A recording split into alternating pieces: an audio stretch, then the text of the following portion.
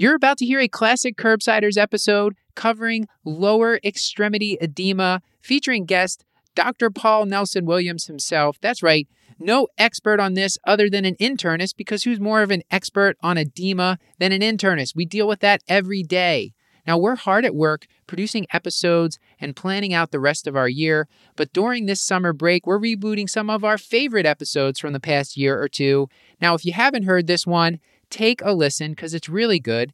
But if you have heard it, I bet this is so chock full of pearls, you missed something. So listen again for that space learning and to fill in any gaps in your knowledge. And if you're still craving new content, then this is a great time to sign up for our Patreon, because now we're offering annual and monthly subscriptions. So take your pick, whichever you like. We have 2 monthly bonus episodes that come out there every month with me and Paul hanging out, recapping episodes, and sharing our picks of the week. Patreon.com/Curbsiders.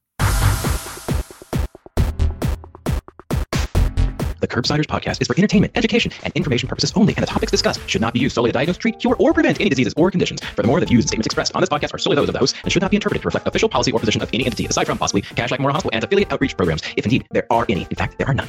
Pretty much, we aren't responsible if you screw up. You should always do your own homework and let us know when we're wrong.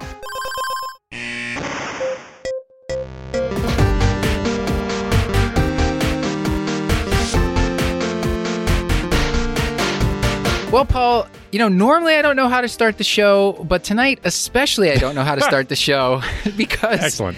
We're talking about lower extremity edema, and you will be kind of leading us through this as the expert, because when you and I talked about it, we were like, well, who's an expert in lower extremity edema? We're like, kind of the internist is, and we're internists. So, Paul, good luck, buddy. Yeah. No, thanks, Matt. Appreciate it. I'm anticipating you're going to be doing a lot of heavy lifting, I hope. I think, yeah, we'll tag team this one, but really, I mean, you're the one with bringing the framework for this one, who chased down all the great reading that we were able to do before this. This is going to be a really fun episode. I mean, this is like the definition of high yield, Paul. We see this all the time, and actually, I thought this was like a pretty basic topic, but then like reading through it gets deep, and there's a lot of really interesting stuff to dig into. I mean, all respect owed to our former guests, but I think even without recording this one yet, this is probably our best episode. So I'm pretty excited for what's about to happen. This is like this is going to be your equivalent of slam dunking and breaking the backboard. Is that? yeah, for sure. Okay. For those who are not Paul Williams fans before, this is the one where I win them over. So get ready to get charmed. Okay, Paul. So I like this character that you play, because in real life you will rarely, if ever, say anything that's not extremely humble, and now you're calling your shot like Babe Ruth. It's going to fall apart pretty quick, I think. All right. Before you introduce our wonderful producer and co-host, would you tell the audience what is it that we do on this show?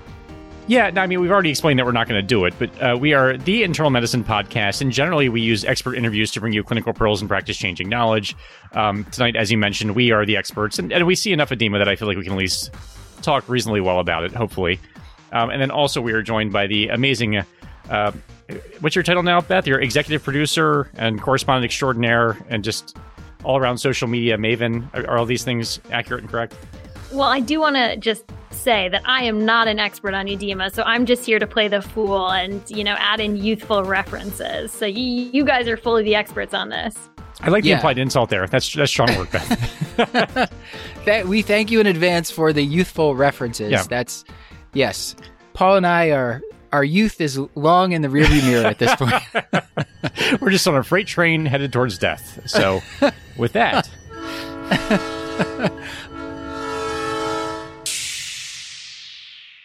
All right, Paul. So let's get into, actually, why don't we do some picks of the week? I have a pick of the week, Paul, that I wanted to, my pick of the week is peppermint tea, Paul, which I'm drinking right now. I've never had it before, and a couple movies recently mentioned peppermint tea, and I was like, I think I'm going to try that. But in all seriousness, Paul, I'm trying to think if I read any books lately that I would actually recommend to the audience.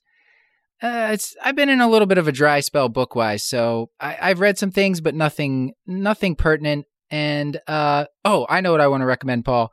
Return of the Living Dead. I watched it this weekend, and it's a funny movie. It is really some of the biggest performances I've ever seen, Paul. It's not a subtle film, no. It's not a subtle film. Really tight 90 minutes, maybe 93 minutes. Just really wacky stuff. Ends with a bang. Literally, yeah, check it out. Return of the Living Dead. I believe it was filmed in 1985. I was 3 years old, which is why I've never seen it before now. I feel like that was a staple of my youth, I think. So make some peppermint tea, watch Return of the Living Dead, and just think about Paul's punk rock youth, as he said to me when I told him I was watching it. So Beth, you want to give a pick of the week? I do have a pick of the week, and usually I wait to recommend a book. Like I want to finish it before I recommend it. So this one I'm actually only halfway through, but I think it's pretty fun, so I'm going to recommend it anyway. It's The Medical Detectives by, and I'm sure I'm going to mispronounce his name, Burton Rueche or something French that I can't pronounce. It's a kind of collection of his essays where he wrote about medical mysteries in the mid-century era. And it's just a really interesting little time capsule of medicine at that time. It's a kind of like the big hits of internal medicine, like med ed, things that we learn about. Like there's a trichinosis case, and there's anthrax, and there's all kinds of other schistosomiasis. That one had a really horrific treatment. Some of this I'm like, oh gosh, like you hear about these historic treatments. They gave him potassium antimony tartrate, which sounds horrible. It apparently made him throw up at some point. And yeah, it makes me very happy that we've progressed a little bit, but recommend it for a little bit of a time capsule. Sounds fantastic. And of course, we're going to want to pick from Paul before we get into the main topic. I don't know, this one might not be so earth-shattering. Now that we're not a monoculture and like everyone has like everyone's interests are so niche, I don't know if everyone's aware of Royal Blood or not as a band. And this might be a little bit of a late recommendation, but Royal Blood, they're an English group. It's a twosome. It's a bass player and a drummer out of England.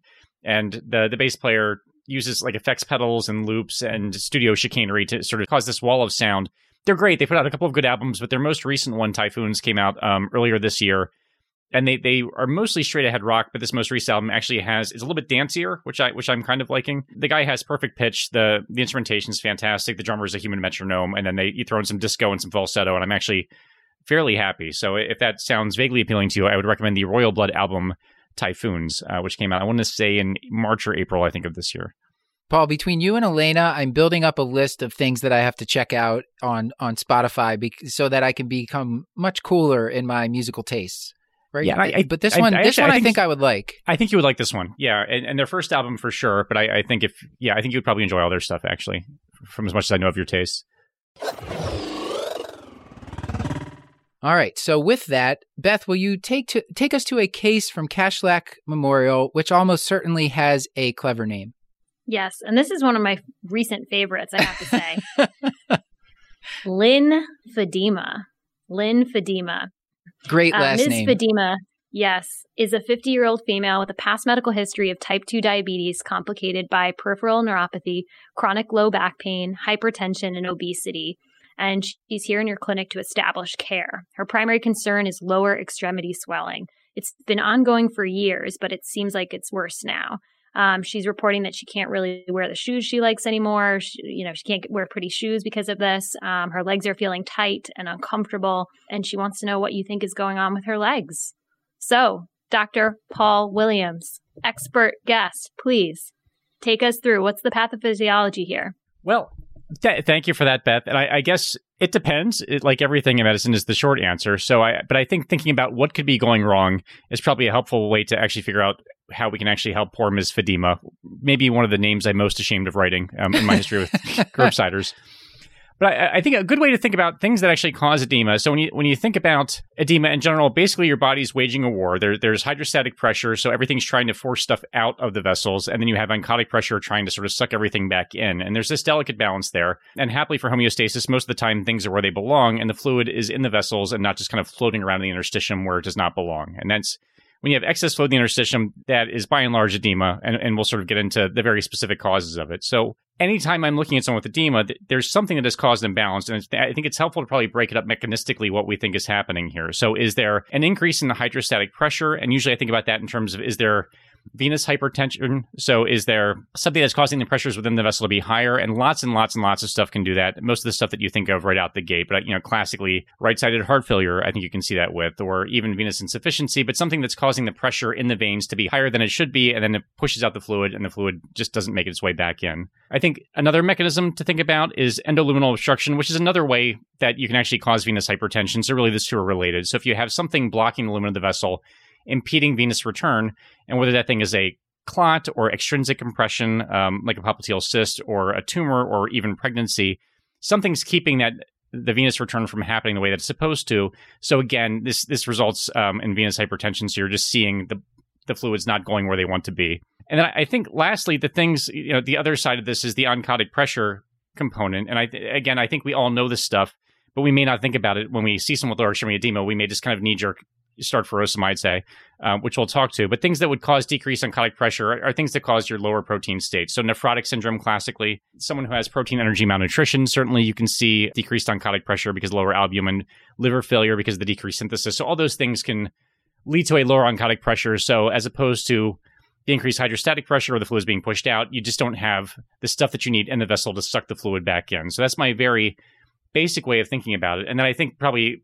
a third thing as I'm thinking about it is just leaky capillaries. And probably the prototypic example would be burns can do that and just cause inflammation. But anything that would cause inflammation at a local site, whether it be infection, would cause a little bit of vasodilation. Things become a little bit more permeable. I think we've all seen, I'm talking too much now, but we've all seen dependent edema in the summertime. The patient comes in, it's August, it's hot outside, and they're like, my legs are swelling up. And I think that's in part because you're seeing increased vasodilation from the warmer weather. Things are a little bit leakier, and as a result, you end up with edema. So that's my basic breakdown of how I start to think about things mechanistically. This episode is brought to you by Pathway. Pathway is a new clinical decision support tool that I've talked about on the show before. It's an app that is free to download and free to use to help you make evidence-based decisions quickly and efficiently. I've used Pathway, and one thing that I really like about it is that the summaries are very concise and easy to read through. They even have concise summaries of landmark articles in medicine. So in internal medicine, we're all about the landmark articles. On Pathway, you can bring it up. Sometimes they have little graphs and figures in there, and they really give you a concise summary of the article to refresh your memory, make you look smart, make you sound smart, and give your patient good care because it's evidence-based medicine. Their topic summaries concisely simplify a lot of the guidelines that are out there. We know there's a million guidelines that we have to know. Pathway does that for you. They summarize it, and you can use it right at the point of care. As I said, this is updated daily with the latest medical research and guidelines, and they also send out weekly emails that are short and concise. Again, helping keep you up to date. This is a great service, so take advantage of it. And take advantage of their great app by downloading it today to improve your clinical decision-making and your patient care. Visit pathway.md. That's pathway.md. As I said, I've used this tool, and I think you should use it too. So visit pathway.md. High pressures, like high hydrostatic pressures from various reasons, or low oncotic pressures, or this leaky capillaries. I do think there's, take cirrhosis, I think they have a little bit of both going on. For sure. Yeah. So I think they're not going to always cleanly fit into one bucket. And that was one of the big take homes, was that from some of these review articles, they're like, often patients have more than one reason to have edema. Right. Yeah, exactly. And there's the other component is interstitial pressure, right? So the thing that's kind of also helping to keep fluid in the vessels, but you just typically don't see changes in that so much. So maybe with inflammation, you might see it. And I think we can talk about the Cardi B tweet, which I love. So, decreased cabin pressure could also indirectly cause decreased interstitial pressure. So, but that's not one that we think of as much from a mechanistic standpoint. So this Cardi B tweet, Paul, you kind of glossed over it, but basically she's tweeting out a picture of her swollen feet and ankles after a plane flight. And how exactly does the physiology work there? No, thanks so much for asking. I had to actually redact some portions of the tweet because this is a family program after all. But Cardi B says, "Look how swollen my feet get every time I take flights. My stomach even gets more puffy." And then she goes on to say why she skipped a show, and then she was angry that some people accused her of it. So anyway, you don't have to look into it. And But I love this as an example, and the fact that she includes it, because it has a lot of the underlying pathophysiology that might cause edema. So think about all the things that you need to actually allow venous return to happen. So part of that is the activity of your muscles, right? Like the venous is a passive system. Like all you've got are valves in place. So you need the muscles contracting to actually kind of work the venous circulation back where it belongs. And when you're on those long flights, your calf muscles aren't working. You don't get that. So as you're sitting for long periods of time, you're not contracting the muscles, and as a result, you have venous stasis. So that's one. Two is just Cardi B probably has a much nicer airplane seat than you or I are used to, but you're sitting and you actually have extrinsic compression of the venous return, right? Like you're sitting there at the edge of the seats, pushing into the back of your legs, you're impeding venous return that way. You have extrinsic compression, you're causing venous hypertension. Reason number two why poor Cardi B is experiencing edema. And then reason number three, and I think this is true, I've not been able to find papers to back me up on this, but you're in the air, you have lower cabin pressure. I think everyone's feet get a little bit swollen. Like I feel like, I know even I get kind of achy just sort of being up there, even if I'm trying to make a conscious effort to sort of contract and walk around, and it still, things just kind of hurt. And I think that's because the cabin pressure is lower when you're actually at altitude. And as a result, this is one of the rare instances where like it's almost your interstitial pressure is a little bit less. And so as a result, things are a little bit leakier and you get a little bit of puffiness that way. So I think she has three good pathophysiologic reasons to have edema. Just because she's flying around. So it's a pity Cardi B. I hope that she feels better, but I appreciate her tweet because it helped make a couple of teaching points. I love it, Paul. This is the kind of thing you get in a Paul Williams. If you hear a Paul Williams talk, he will include some really well crafted slides with clever teaching points like that. So Paul, Miss Fadima. In the case, we gave you that she has lower extremity swelling, and she, we want to get her back in some nice shoes. That was part of the ask here. So, right off the bat with her case, is there anything else that you want to ask her about? Like, what do we know so far that would be keying you in on what the diagnosis might be here? Yeah, no, I think, and we talked about this a little bit before we started recording, I think building your diagnostic schema is a little bit tricky with edema, but I think laterality helps, and I think chronicity helps too. And what this patient's giving us is a story of chronic edema and chronic bilateral edema specifically. And I think that, unfortunately, that gives us the broadest possible differential. It'd be, for better or for worse, if she came in with a hot, red, angry leg, which we'll talk about later on, that would probably narrow things down a lot. But it still gives us a differential to work with. In terms of who this patient is, she's over the age of 50, and right away that, for me, that makes me think more about chronic venous insufficiency, because that is just a disease that becomes more prevalent the older that you get. And so you asked, so actually, let me flip it to you, Matt. So because I feel like we see this a lot. So when you see someone that you suspect might have chronic lower extremity edema, like what kind of questions are you asking them, and how are you differentiating that from the other sort of more actionable causes? Well, like you, I definitely, acute versus chronic is the first step, because if it's acute, you really have to go down the DVT pathway, which we can talk about later. But for chronic edema, one of the simple questions is like just asking them, does it get better overnight? When they tend to be recumbent, as long as they're not sleeping in a recliner. When they're recumbent, if it's better in the morning, that's much less worrisome. That would make me think this is like dependent edema or something related to venous insufficiency, versus if it doesn't, then something like a lymphedema that doesn't change throughout the day. So I find that helpful. And then whether or not it's painful, because certain conditions are painful and certain conditions are not. So those are useful things to know. Of course, as an internist, someone who almost became a geriatrician, I love blaming medications for things. So I also will commonly look at the medications. She has hypertension, so we're going to talk about calcium channel blockers. And she's got chronic back pain and neuropathy, so we're going to want to know if she's on gabapentinoids, Paul. And those are some of the things. And then just kind of trying to think do I think she has cardiopulmonary disease, or do I think she has cirrhosis? Those would be some of the big ones. If she's still having menstruation, you could ask about that as well. What am I missing? What other things are you going to ask about? No, you're doing great. And I think that the organ systems that we think about primarily when we worry about scary causes of edema are cardiac, nephrogenic, and hepatic. I think those are kind of the three biggies, and we can talk about the workup. But I think the cardiac's the one that you can't miss. So you can't miss any of them, or at least you shouldn't. But so you ask about your symptoms of heart failure. Is the patient having orthopnea? Are they having paroxysmal nocturnal dyspnea? Do they have progressive dyspnea on exertion? All those things. I think you have to ask those questions, even if you don't have high suspicion. It would be embarrassing to miss someone who has no onset heart failure, and that's the patient where you might get the echo. This is a patient we mentioned in her medical history that she has a history of obesity.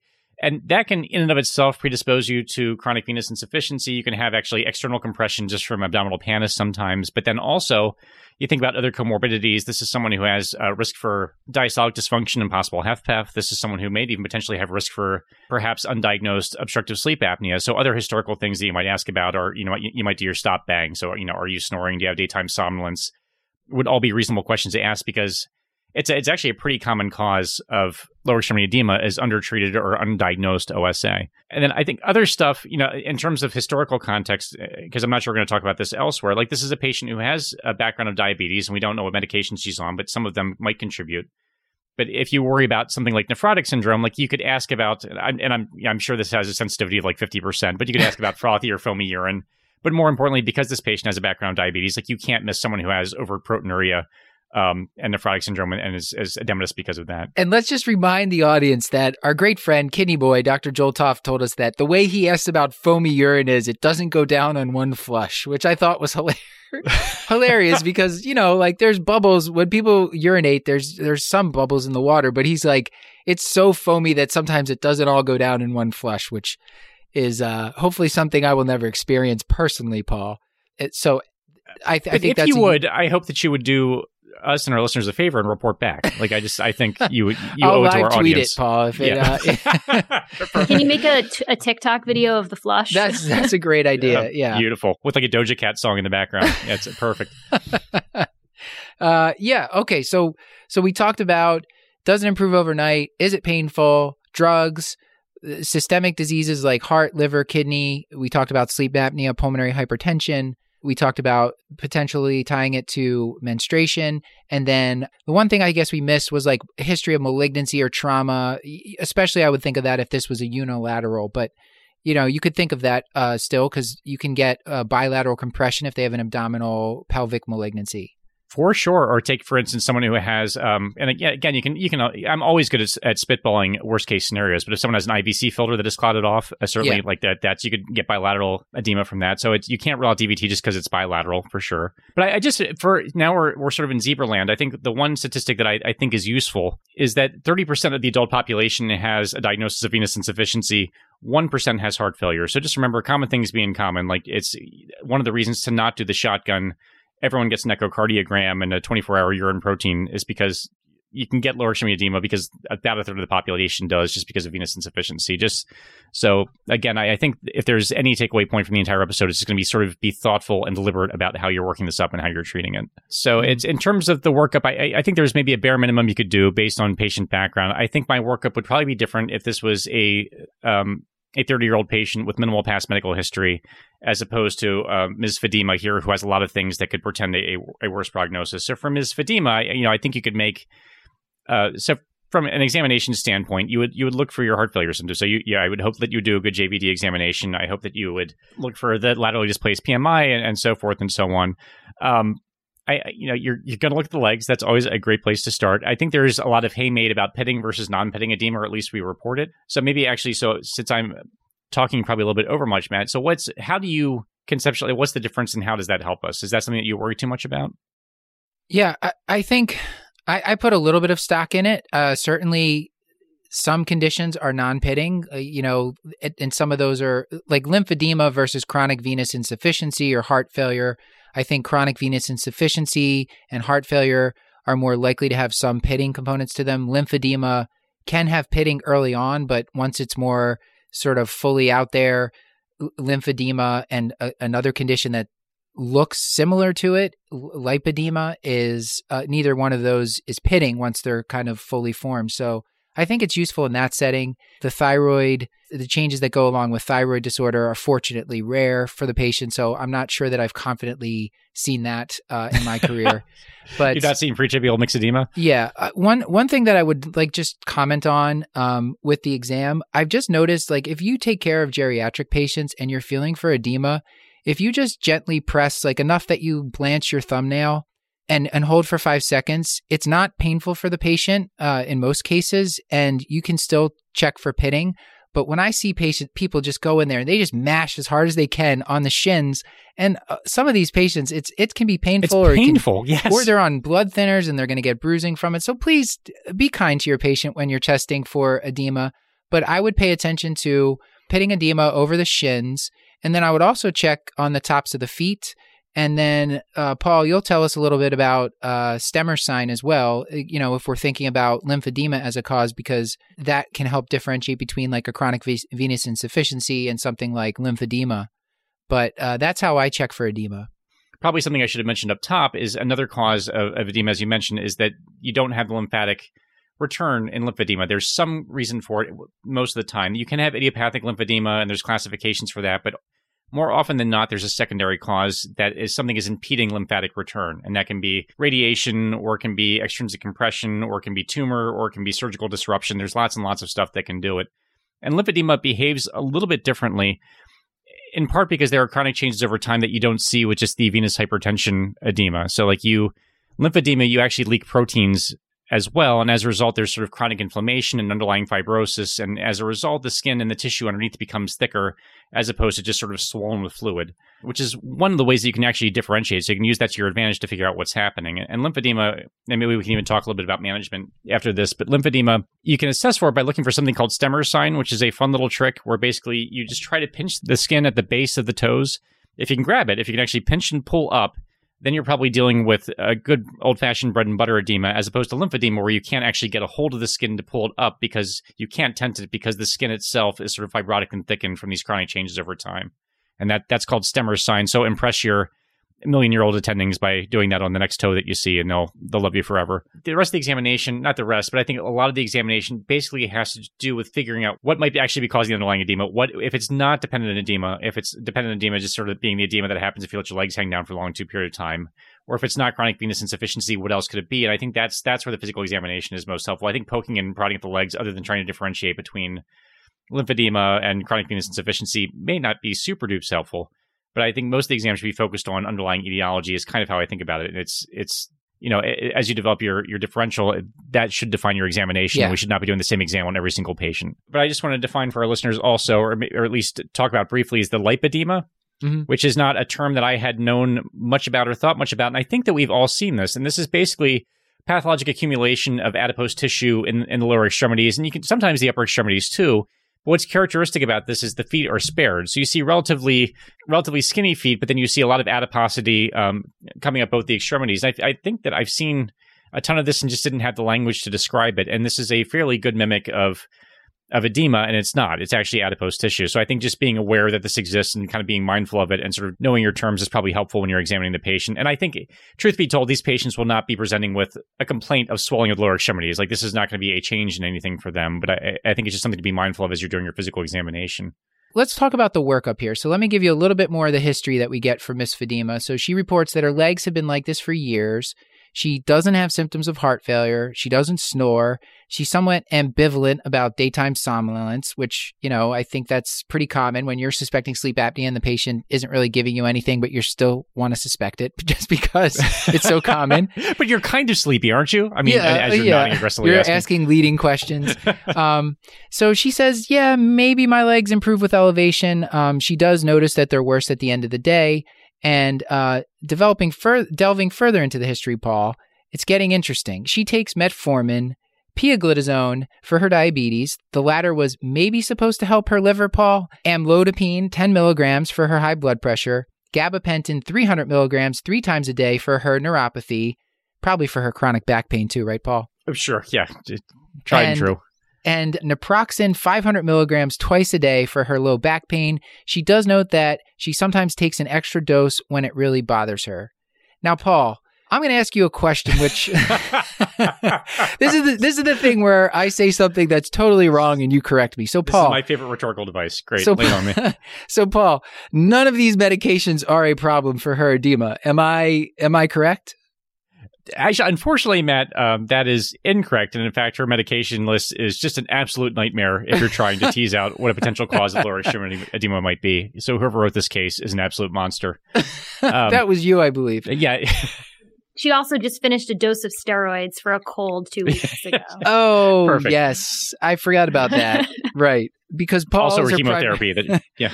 I forgot about that. That's Paul. Paul, that's your standard Z-Pak and high-dose steroids for colds, common cold? Yeah.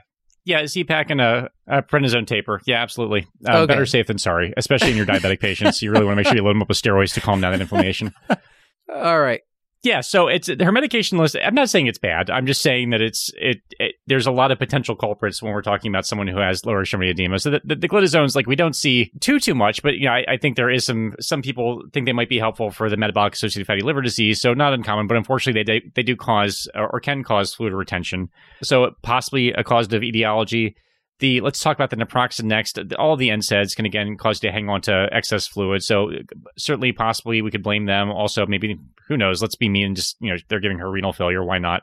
I think the amlodipine is the one that I think we all feel comfortable. Like, like if you asked any resident about what blood pressure medication might cause lower extremity edema, like, they all know amlodipine. And it does tend to be dose dependent. It does tend to be worse in older patients than younger patients. So for someone, you can get away with the lower doses, but as you crank up the doses, you're more likely to have this lower extremity edema.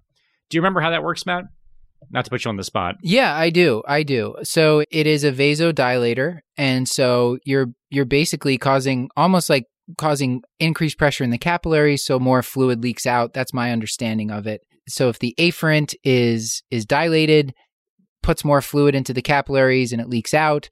So one of the mechanisms that I believe the great Tony Brew was recommending in his tweetorial is that if you give something that dilates the efferent arteriole, then you can kind of keep the pressure lower in the capillaries and maybe mitigate this problem. So that would be something like an ACE inhibitor or an angiotensin receptor blocker. And those could potentially be paired with these more so than what often happens, Paul, is giving diuretics for this condition. You're so smart, Matt. That was magnificent. Yeah, exactly. It's precapillary arteriolar dilation, but it doesn't actually do anything to the venules. So exactly right. So you have this increased flow. The veins don't have the capacity to kind of suck it back up, and as a result, you have the edema. Exactly right. And this is not a sodium problem. Like, it's not even really a volume problem. So things like diuretics are not going to really fix it at all. So mechanistically, they just don't make sense. And I think anecdotally, in my own experience, I've seen people try this, and I've not seen it work too. So the medication that seems to make a difference are your ACEs or your ARBs, because they also cause post-capillary dilation. And as a result, you sort of mitigate the problem to some extent, is my understanding of things. So with the rest of her meds here, I mean, it's going to be hard, right? Because she has chronic pain from two different sources. She has neuropathy, she has chronic back pain. And what about the gabapentin?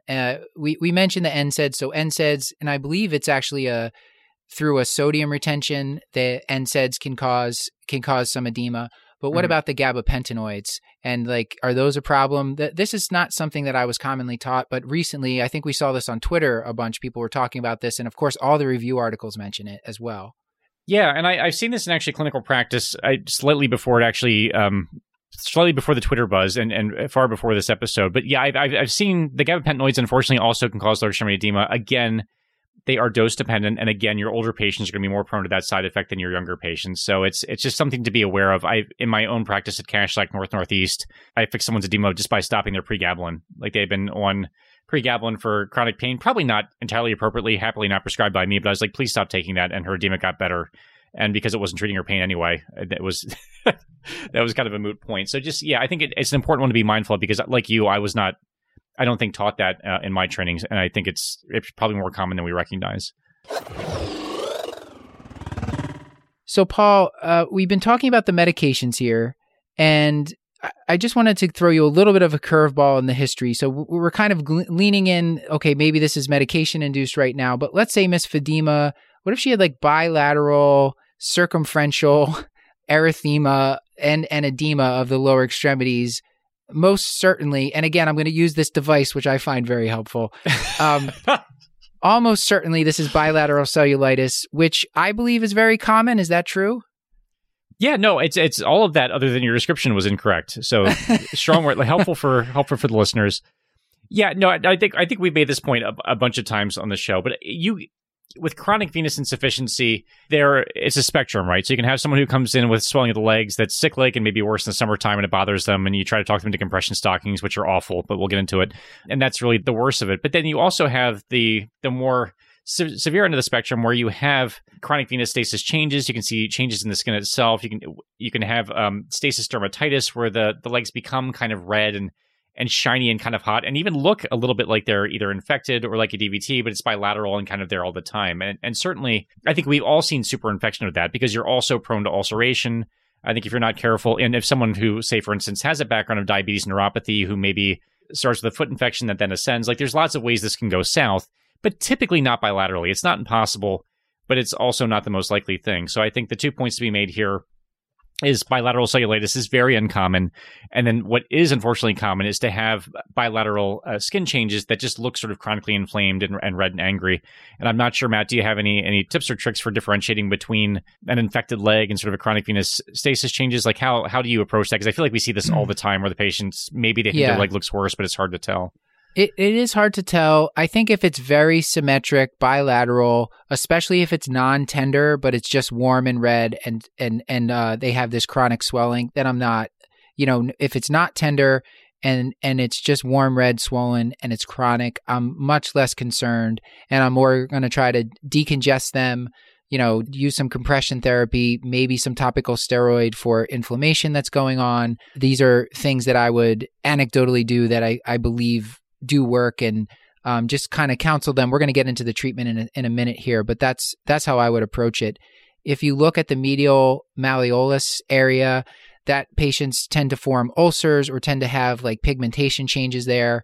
That's an area where, again, I would think that makes me think venous insufficiency. If I see hyperpigmentation or ulceration in the medial malleolus, that's really keying me in on that as the diagnosis. We should probably get into a little bit of like what might be the treatment be for her right away. I think you could tell her the treatment for that, and then we can talk about maybe if this was a chronic venous insufficiency or if this was a lymphedema, how it might be different. So what would you do for her?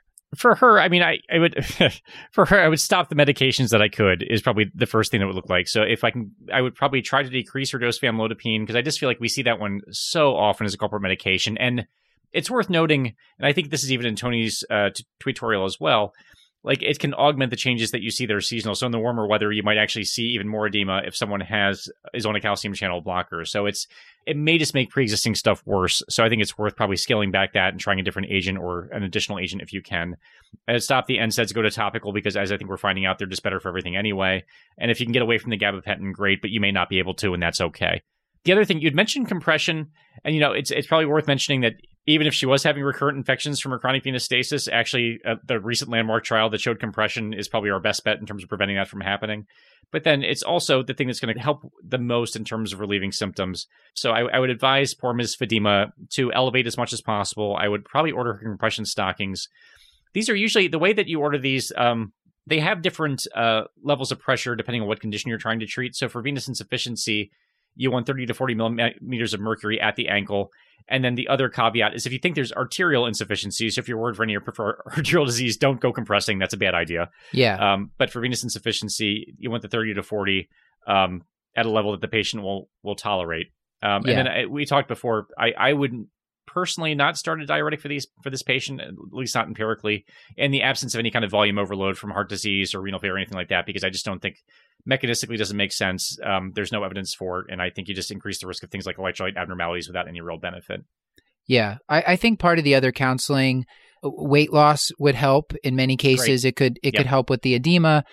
As we mentioned, the calf is the peripheral heart of the leg. So the muscle pump from exercise can help, even if they're just doing, exercises even if they're wheelchair bound doing exercises, or not very mobile, they could try some of these exercises.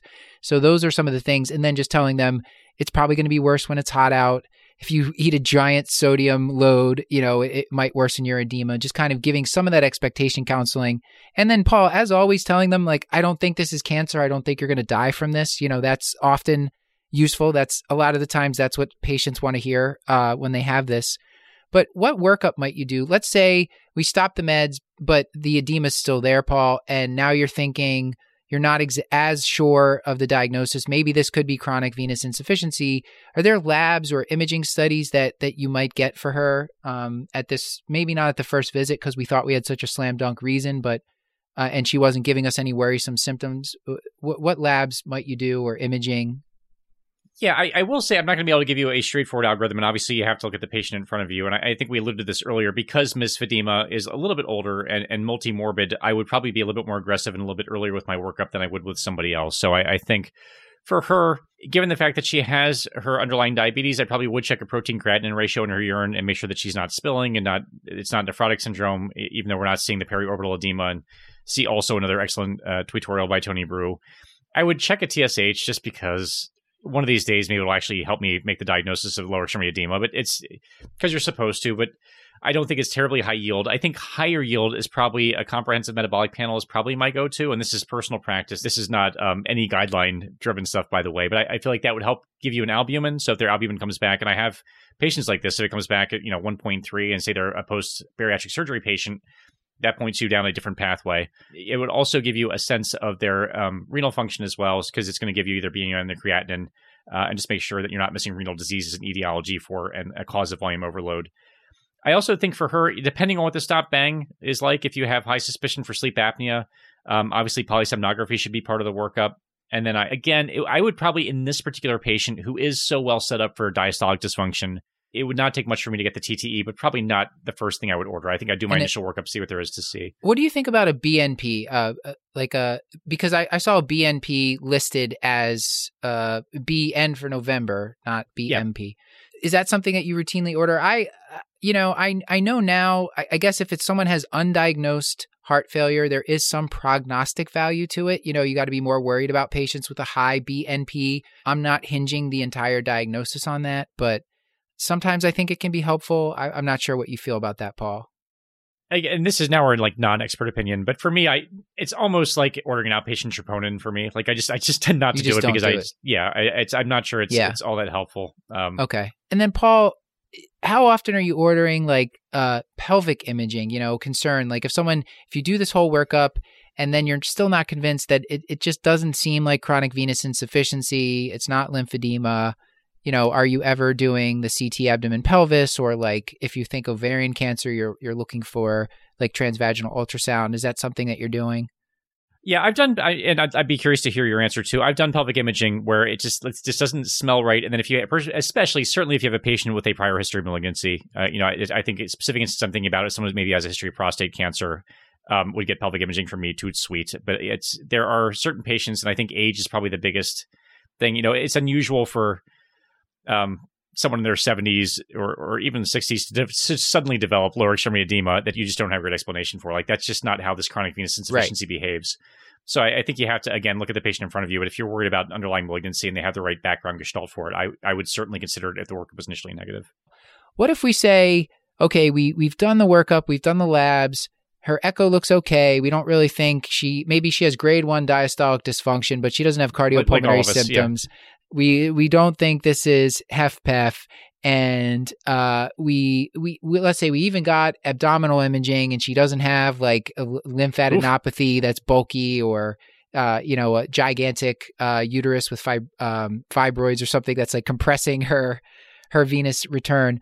So Paul, we've done all those things, and now Paul, I know we're going to talk about some horse chestnut seed extract. So tell me exactly. We're going to talk about some horse chestnut seed extract. Paul, this is when I read this, I was this was probably what I was most excited to talk about on this episode, because I just wanted to find out if you've ever actually done this, or if you were aware of this prior to developing this lower extremity talk that you've been giving.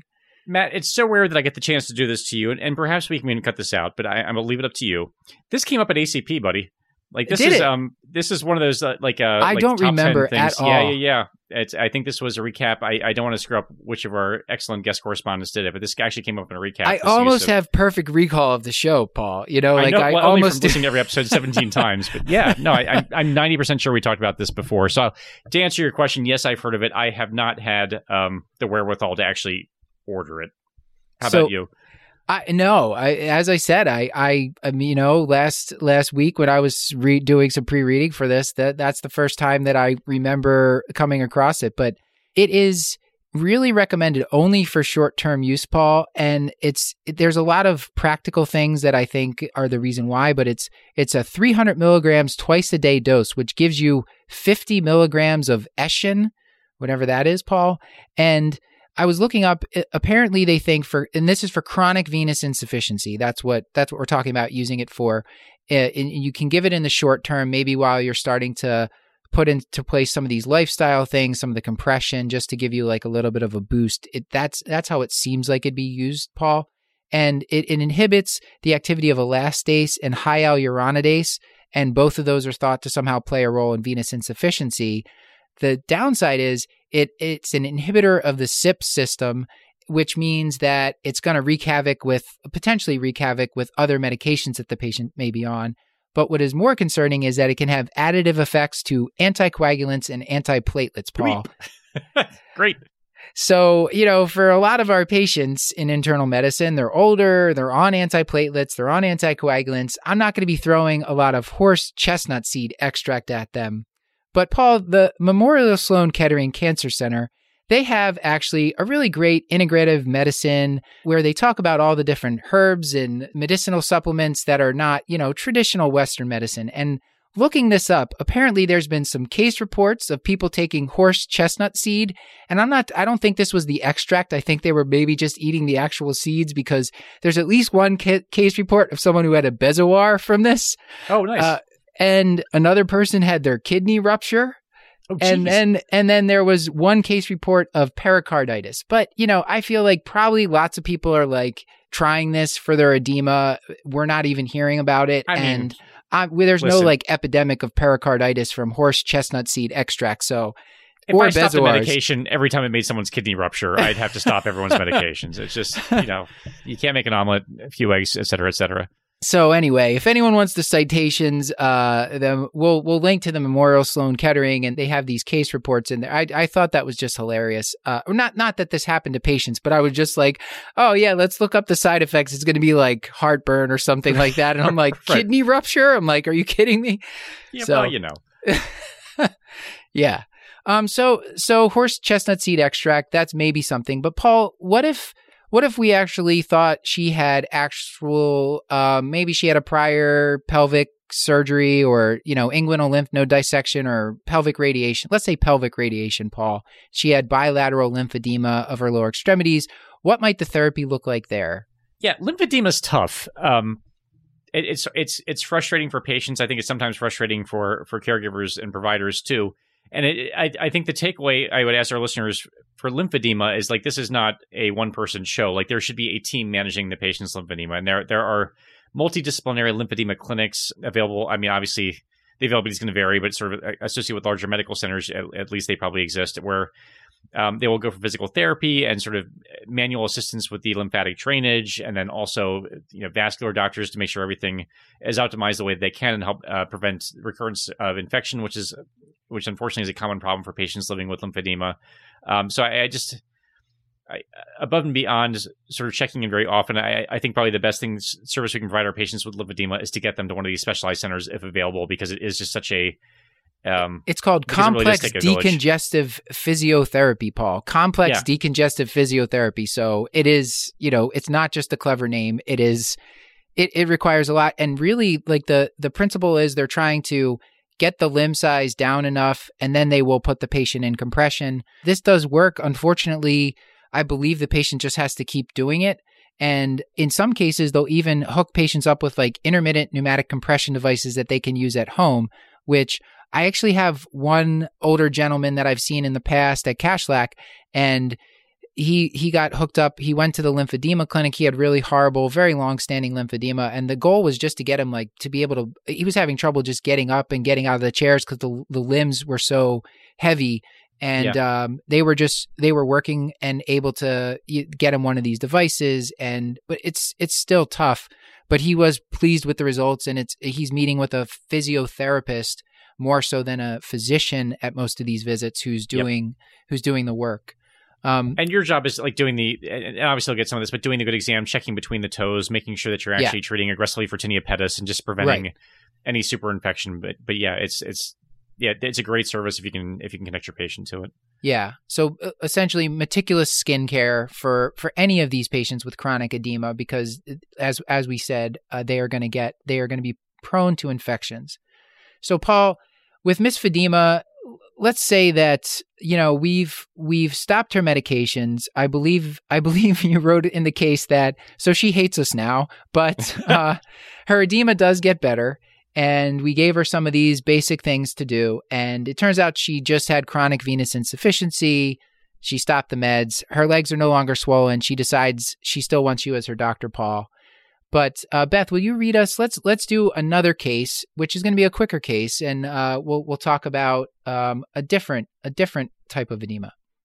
Well, after we helped Miss Lymphedema, she changed her mind. She doesn't hate us anymore. So much so that she told her brother that we're really great, and she wanted to come down to he wanted to come down to the clinic, and he's seeing you in your office. He's 64 years old. He has diabetes, also with neuropathy. He has hypertension. He's on lisinopril for that, thankfully. He has obesity, and he also has tobacco use disorder. And he's presenting with left calf swelling that's been ongoing for 2 days. And he's feeling a pulling sensation that he hasn't ever felt anything like before. So, how is this case different? All right. How is this case different? The case is different because now I think we're in the land of, this is acute unilateral lower extremity edema, and this is a completely different animal than what we've been talking about before. So, chronic stuff just overall is less acutely scary. Acute edema, the thing that you can't miss is DVT. I think that's probably the most dreaded diagnosis. And while, and unfortunately, other things that you might worry about, things like cellulitis of the lower extremity, even to some extent, like a ruptured popliteal cyst, all those things can happen acutely, but clinically, I think it's really hard to differentiate those things. And so I really think you're stuck mostly worrying about DVT and sort of working that up. And then once that comes back negative, fingers crossed, hopefully, then you can sort of work up the other stuff. But for this patient, you have someone who has diabetes, which means they're at risk for lower extremity infections. So again, you sort of do your exam between the toes, and we'll get to the examination and workup. But he also has his tobacco use, which raises the possibility of occult malignancy. It also just increases your risk for DVT overall. So I think you have a few things that could be happening here with Cal. But I think the thing that you can't miss, the thing that you have to worry about most is DVT in this patient. I agree. And I was trying to, for a patient like this, Paul, what I struggle with is DVT versus cellulitis. I think probably a lot of people do, but absolutely with cellulitis, I mean, it can be painful, red, swollen, same as the DVT. I was trying to read about this, and no one really had great suggestions. And like you said, it's pretty much impossible to differentiate just on the exam alone. I mean, sometimes with cellulitis, there can be like skip areas where it's, there's like a bit of a pattern where it's not quite clear where the cellulitis starts and ends, but that doesn't help you too much. I mean, if someone has a superficial venous thrombophlebitis, sometimes it's kind of obvious they had an IV in that site recently, or you can palpate something very superficial. That's different. But a lot of the times, I'm worried, is this DVT or cellulitis? Those are my two, because either one I'm going to have to treat them with. I'm going to have to prescribe a medicine at that visit. The other possible thing that I've seen, and it's less common, but you should think about it, is a ruptured Baker's cyst, where they had a Baker's cyst that ruptured and it kind of spills all this fluid into the leg, and the leg becomes acutely like red, warm, and painful. If they have a history of osteoarthritis and you're lucky enough to have like prior imaging or just knowledge that they had that cyst there, then that's a possible thing, but you're still going to get the ultrasound imaging in that case. So those are kind of the three, big things: the superficial venous thrombophlebitis that you can try to differentiate, the cellulitis, and the ruptured Baker's cyst. But you're probably going to have to get some imaging. I know that we're both point of care ultrasound enthusiasts. I can tell you that my vascular exam is one of my weaker exams personally, but even the people who are really good at it tell me that they would not rule out a diagnosis based on a negative point of care ultrasound examination. If you're thinking about it, you almost have to get the formal studies to make sure. Yeah. You could get a D-dimer, and if it's negative, and your suspicion's low enough, then maybe that would change. The D-dimer, I don't feel would help me cellulitis versus, because any infection, you can get an elevated D-dimer. So in my practice, maybe I'll get a D-dimer if I think there's going to be a delay in the ultrasound and I want to figure out if I'm going to like empirically treat somebody. But most of the time I don't empirically treat for just simple DVT, and I'm getting an ultrasound as quickly as I can, like a formal ultrasound as quickly as I can. Yeah, so for him, we'll image him. I think we probably should mention, you mentioned sort of the three most common causes of unilateral lower extremity edema. I think we can talk about some other ones too. Especially, I think you named the big players for acute unilateral edema. If this were chronic, I think that changes the differential a little bit. And I think we touched on that at the beginning. Again, things that cause decreased muscle tone, like things like stroke or MS or L5 radiculopathy, can also cause anything that causes flaccidity, can cause chronic lower extremity edema. Acutely, you'd hate to miss compartment syndrome. That would be embarrassing, but hopefully you've taken a history and would figure that part out. And then there's May-Thurner syndrome, which I feel obligated to mention just because every cardiologist loves it, and I still don't entirely know why. Are you familiar with this, Matt? I mean, it's compression of the veins up in the pelvis. And I know that I think classically it's like one of the arteries is compressing the iliac vein, but I think you can also get like in pregnancy, if there's a gravid uterus, it can sort of mimic that, or other malignancies or other lesions in the pelvis can mimic that. So I don't remember which side it is. It's classically the left vein is compressed by the right iliac artery, and it's. By the way, this is really common. Like, it doesn't necessarily lead to pathology. It's often found. You can see it in autopsies all the time, and that doesn't necessarily mean this person's having recurrent left lower extremity DVTs, but that can be a manifestation of it. So if you have a younger female patient in her second or third decade of life who has chronic left lower extremity edema or is having recurrent DVTs on the left-hand side, like, that should prompt you to at least to think about May-Thurner syndrome. So it's interesting. It's actually fairly common, but what's common is the fact that it exists, not the pathology that you associate with it. That pathology actually doesn't happen all that often. Yeah. It's usually not to the extent that you're seeing this stuff. If you do find it, I mean, when we talked to Dr. Strife about this, he said we talked to him on a VTE episode, he talked about actually they can sometimes stent this, and that's why if you do find the DVT, you want to make sure you see the top of the clot. And if you don't, you should think about getting abdominal pelvic imaging to look at the veins in there to see how high up the clot goes, because in those cases, patients might be candidate for intervention and they're at higher risk for, the phlegmasia, complications, things like that. Yeah, and I made the joke, but the reason they love it is because they can actually do something about it, which is probably also okay. There you go. Yeah. There you go. So that's another one of the acute causes, and then the other chronic causes, Paul. So the acute causes cellulitis, DVT, and then the chronic causes lymphedema, lipedema should be put in there too. Great. And then this thing, complex regional pain syndrome, which I don't quite understand that well. I believe that can be unilateral as well. Yes. Yeah. So that would be another thing if you're working the algorithm there. And then, sometimes I find that if people have had a surgery on one side versus the other, they might have venous insufficiency on that side, not necessarily lymphedema. Great point. Yeah, especially at the patients who've had older CABGs where they actually did vein harvesting from the calf. I feel like you can see venous insufficiency there as a result too. That's a great point. Right. So I usually just ask, like, if you had surgeries on this leg, has this ever been ultrasounded before? And if they're like, sometimes if it's an older person, they'll be like, oh yeah, this has been swollen like this for decades, and I've had ultrasounds before, or their caregiver who's there with them will tell you that, and then I don't necessarily go working it up. Yep.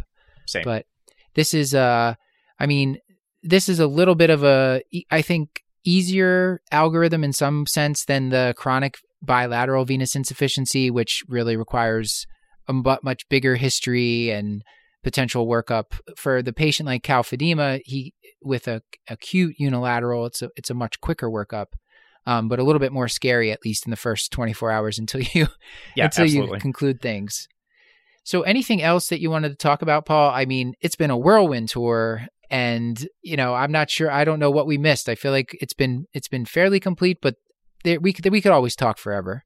Yeah, for sure. I mean, I think we didn't talk about we talked a little bit before we started about this diagnosis of idiopathic edema, which I don't know what to do about, and seems to be. I found one paper on it from 1999 in the American Journal of Kidney Diseases, and even the authors were like, "I'm not sure if this is actually a thing or not." So, like, you'll see, you might read about that, but I'm not sure that would not be the first thing to think about in terms of a differential for. Or bilateral lower extremity edema. Yeah, I think one thing that that you just reminded me of is, which is maybe pertinent to the idiopathic edema, is that patients who have had edema, they've often tried diuretics. Either they got them from a prior physician or they got them from a friend or family member. And some of the articles did mention that, like, if patients are taking diuretics inappropriately, because they think it's going to help them, they can become chronically volume depleted and their renin-aldosterone angio system can be ramped up, and they can actually be retaining salt and water kind of paradoxically despite taking the diuretics. So I generally try to tell patients, like, listen, like, diuretics, they're great if you have high blood pressure and we need it for that, or if you have cardiopulmonary disease that like requires diuretic therapy to kind of help your heart and lungs work better. But in this case, chronic venous insufficiency, I think it could be dangerous. It could hurt your kidneys. Yes. And, could cause you to become dehydrated, which could actually maybe even worsen your edema. So I really don't think this. And sometimes if a patient's really insistent and I'm not sure, maybe they had that grade 1 diastolic dysfunction, Paul, maybe I'll give them like a brief trial of it and I'll check their electrolytes, and then we decide if it actually helped them or if there were any harmful effects and we stop it. But, I don't like set it and forget it and give all my patients with chronic edema diuretic therapy. I feel like that's we should not be doing that. And as I mentioned, Paul, to me, this is kind of like the azithromycin of lower extremity edema. It's kind of akin to that, because I find myself mostly talking about why they don't need diuretics when people come into my office with edema, not necessarily. That's like the hardest part of it for me, actually, sometimes. Yes, it's right. I think that's the trap we fall into a lot of the times, where we're sort of doing stuff for the illusion of actually doing stuff, and it may not actually help. And I feel like there's a lot of things in medicine that we're prone to, and I think this is one of those cases where you just kind of you desperately want to help the patient. It comes from a good place, but this is probably not the right way to do it a lot of the time. Yeah. So with that, I think we should probably get to the outro, Paul. Sure. This has been another episode of the Curbsiders, bringing you a little knowledge food for your brain hole. Yummy. Great.